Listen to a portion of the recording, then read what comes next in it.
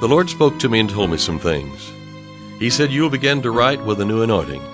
And through the music and through the singing as you minister forth, my anointing will flow out from you. Those who believe that and receive that anointing will be healed in their body. Financial need will be met. Harmony will come to the home. The yoke of bondage will be broken, because it's the anointing that breaks the yoke. I'm David Engels, and this is the Hour of Anointing.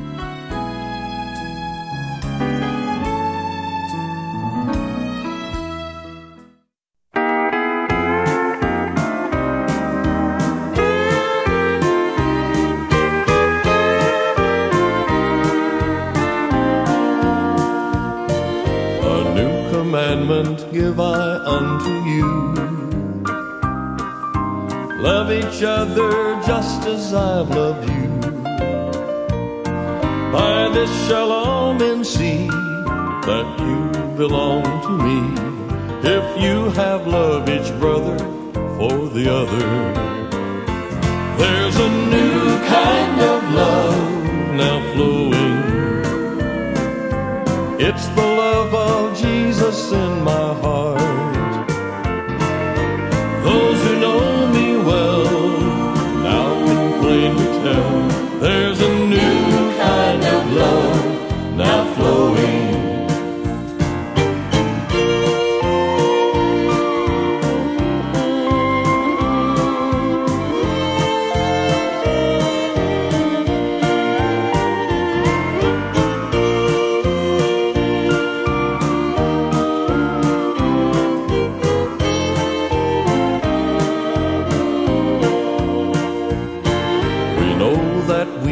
Passed from death to life, and we love our brothers deep inside. Love is giving more and never keeping score, the kind of love that seeketh not its own. There's a new kind of love now flowing. It's the love of Jesus in my heart. Those who know me well now can plainly tell there's a new kind of love now flowing. There's a new kind of love. There's a new kind of love now flowing.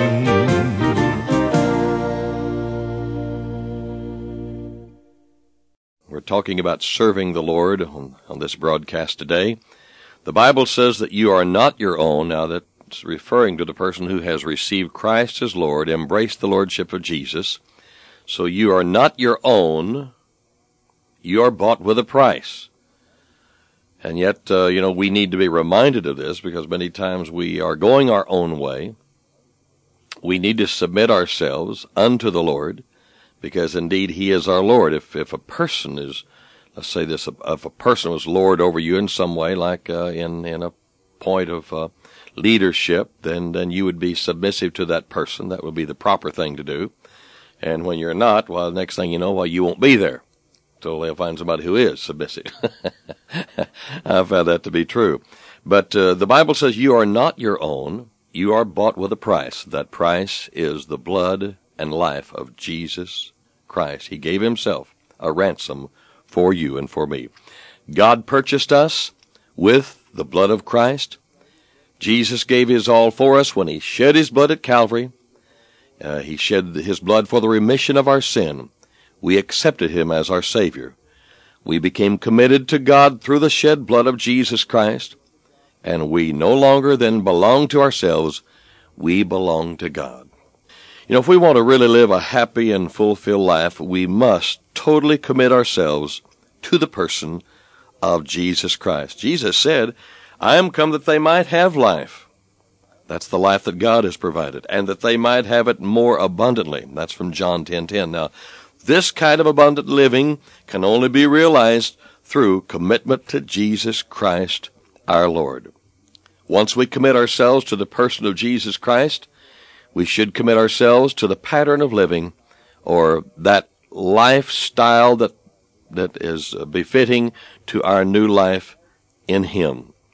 And besides committing ourselves to the person of Jesus Christ and to a new way of living, we should commit ourselves also to people.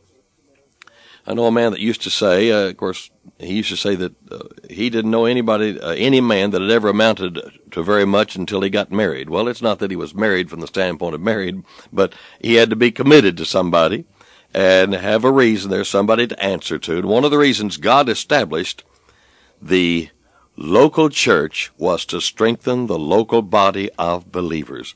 So a person needs to commit to the local church, a local church, not just all of them, but to a local church. And so many times, folks quit going to church, then they wonder why they're having such a hard time facing the realities of life. There's a certain anointing and covering that is upon the person who is serving God in and through the local church. That's part of the order. A man talked to me in the last while, and he said, I need to get back in church on a regular basis. He was a believer. He was not an unbeliever. He was a believer. But he began to see that there was something missing in his life, the lack of a commitment, and he had gotten involved with a particular job and so forth, a lifestyle that took him away from being faithful at a local church. And so those are things that we can get ourselves into from time to time. But serving God in and through the local church is an order that's in our life, and should be in our life. Sometimes folks don't have anyone to surround them with faith or to strengthen or encourage them. They're trying to make it alone. And I always think about if you've ever been on a little stream of water, where it has a pretty good flow to it, and you're in a canoe and you're trying to go upstream. Well, you can make it, but it's just a whole lot harder to make it. And it's just easier to go with the flow, and part of going with the flow is getting in and submitting to the activities of a local church.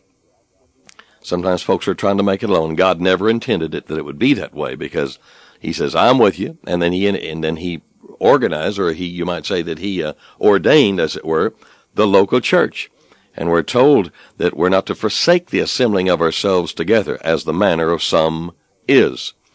When you're hurting, you may not be able to withstand the fiery darts of the enemy all by yourself. But if you're a member of a local church body and you've exercised yourself well in there and everybody knows your name because you've been there, it's one thing just to show up every now and then. But I mean, if you get involved in doing the work of the ministry in and through a local church, then the folks are going to know your name. They're going to know something about you. That just takes place. And you can receive strength from other believers. And then you can be a strengthening factor to others. You can give of yourself in that way. That's a ministry that God has also made available to you, for you, and in and through you. When you accepted Jesus as your Lord and Savior, you became a part of the body of Christ. You need to commit yourself to finding your place in that body within a local church. I didn't write the song. I just dreamed up a few words, and it's to an old tune called Roll Around Heaven All Day. Lucky Old Son, and I titled this Roll Around Tulsa All Year. Just roll around Tulsa all year. Well, once you commit yourself to a local church, I'm talking about being faithful, then you'll function in your place as a vital member, and the whole church will be strengthened. We're told in the Scripture that each member of the body, as it were, is jointly fit together for the benefit of all of the body. You know, in the book of Acts, the Bible says, and in those days when the number of the disciples was multiplied, there arose a murmuring of the Grecians against the Hebrews, because their widows were neglected in the daily ministration. Then the 12 called the multitude of the disciples unto them, and said, It is not reason that we should leave the word of God and serve tables. Wherefore, brethren, look ye out among you 7 men of honest report. Well, the only way they're going to be able to find 7 men of honest report is 7 men that show up all the time, because you're not going to know about those who don't show up. So the only way you'll know if it's an honest report, a good report, is if persons are faithful. You know, faithfulness brings increase. Look you out among you 7 men of honest report, full of the Holy Ghost and wisdom. And one thing about showing up and growing up is you'll be full of the Holy Ghost and wisdom. It says, whom we may appoint over this business, but we will give ourselves continually to prayer and to the ministry of the word. Now, when all this was brought into order, when the helpers were there, the people became faithful to the local body and began to commit themselves to do this job and that job and the work of the ministry that is already in session. Many times you begin to preach a message like this and folks begin to come up with new ideas in ministry and outreaches. Well, that's always nice for that to take place. But as a pastor, I know that we don't need any new programs today. We need somebody to come and help us do the programs we're already doing. and get to doing them real well. And then once we do them real well, we can take on a new program. But there's nothing, I don't think, any more frustrating than to have some things going that may not be going as smoothly as they ought to, and begin to preach the word. It brings a revival of heart and willingness and so forth. Then folks come up with new ideas of what they want to do. And then you just have to kind of handle that through the Spirit of God, because you don't want to discourage anybody. But basically what you're needing folks to help you do what you're doing right now. So you've got enough deacons, you've got enough Sunday school teachers, you've got backup people, and you've got all the helpers so that everybody isn't out of the church service every Sunday. So they're not out of the service, because next thing you know, while they're over there on their end of the building, and sometimes their mind don't stay renewed in those areas. And, you just have to have that fellowship going in the local body.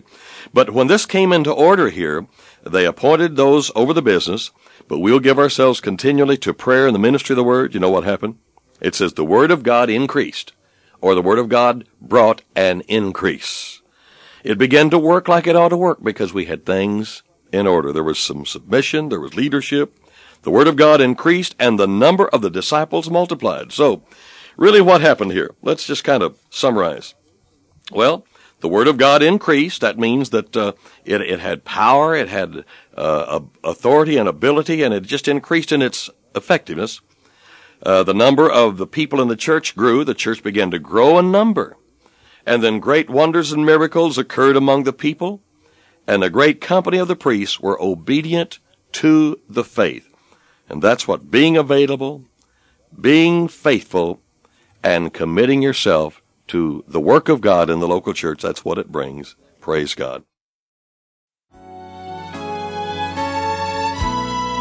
You've been listening to The Hour of Anointing. To order David Ingles products, including music CDs and downloads, soundtracks, and songbooks, call us toll-free at 1-877-34-RADIO or visit us online at diministries.org.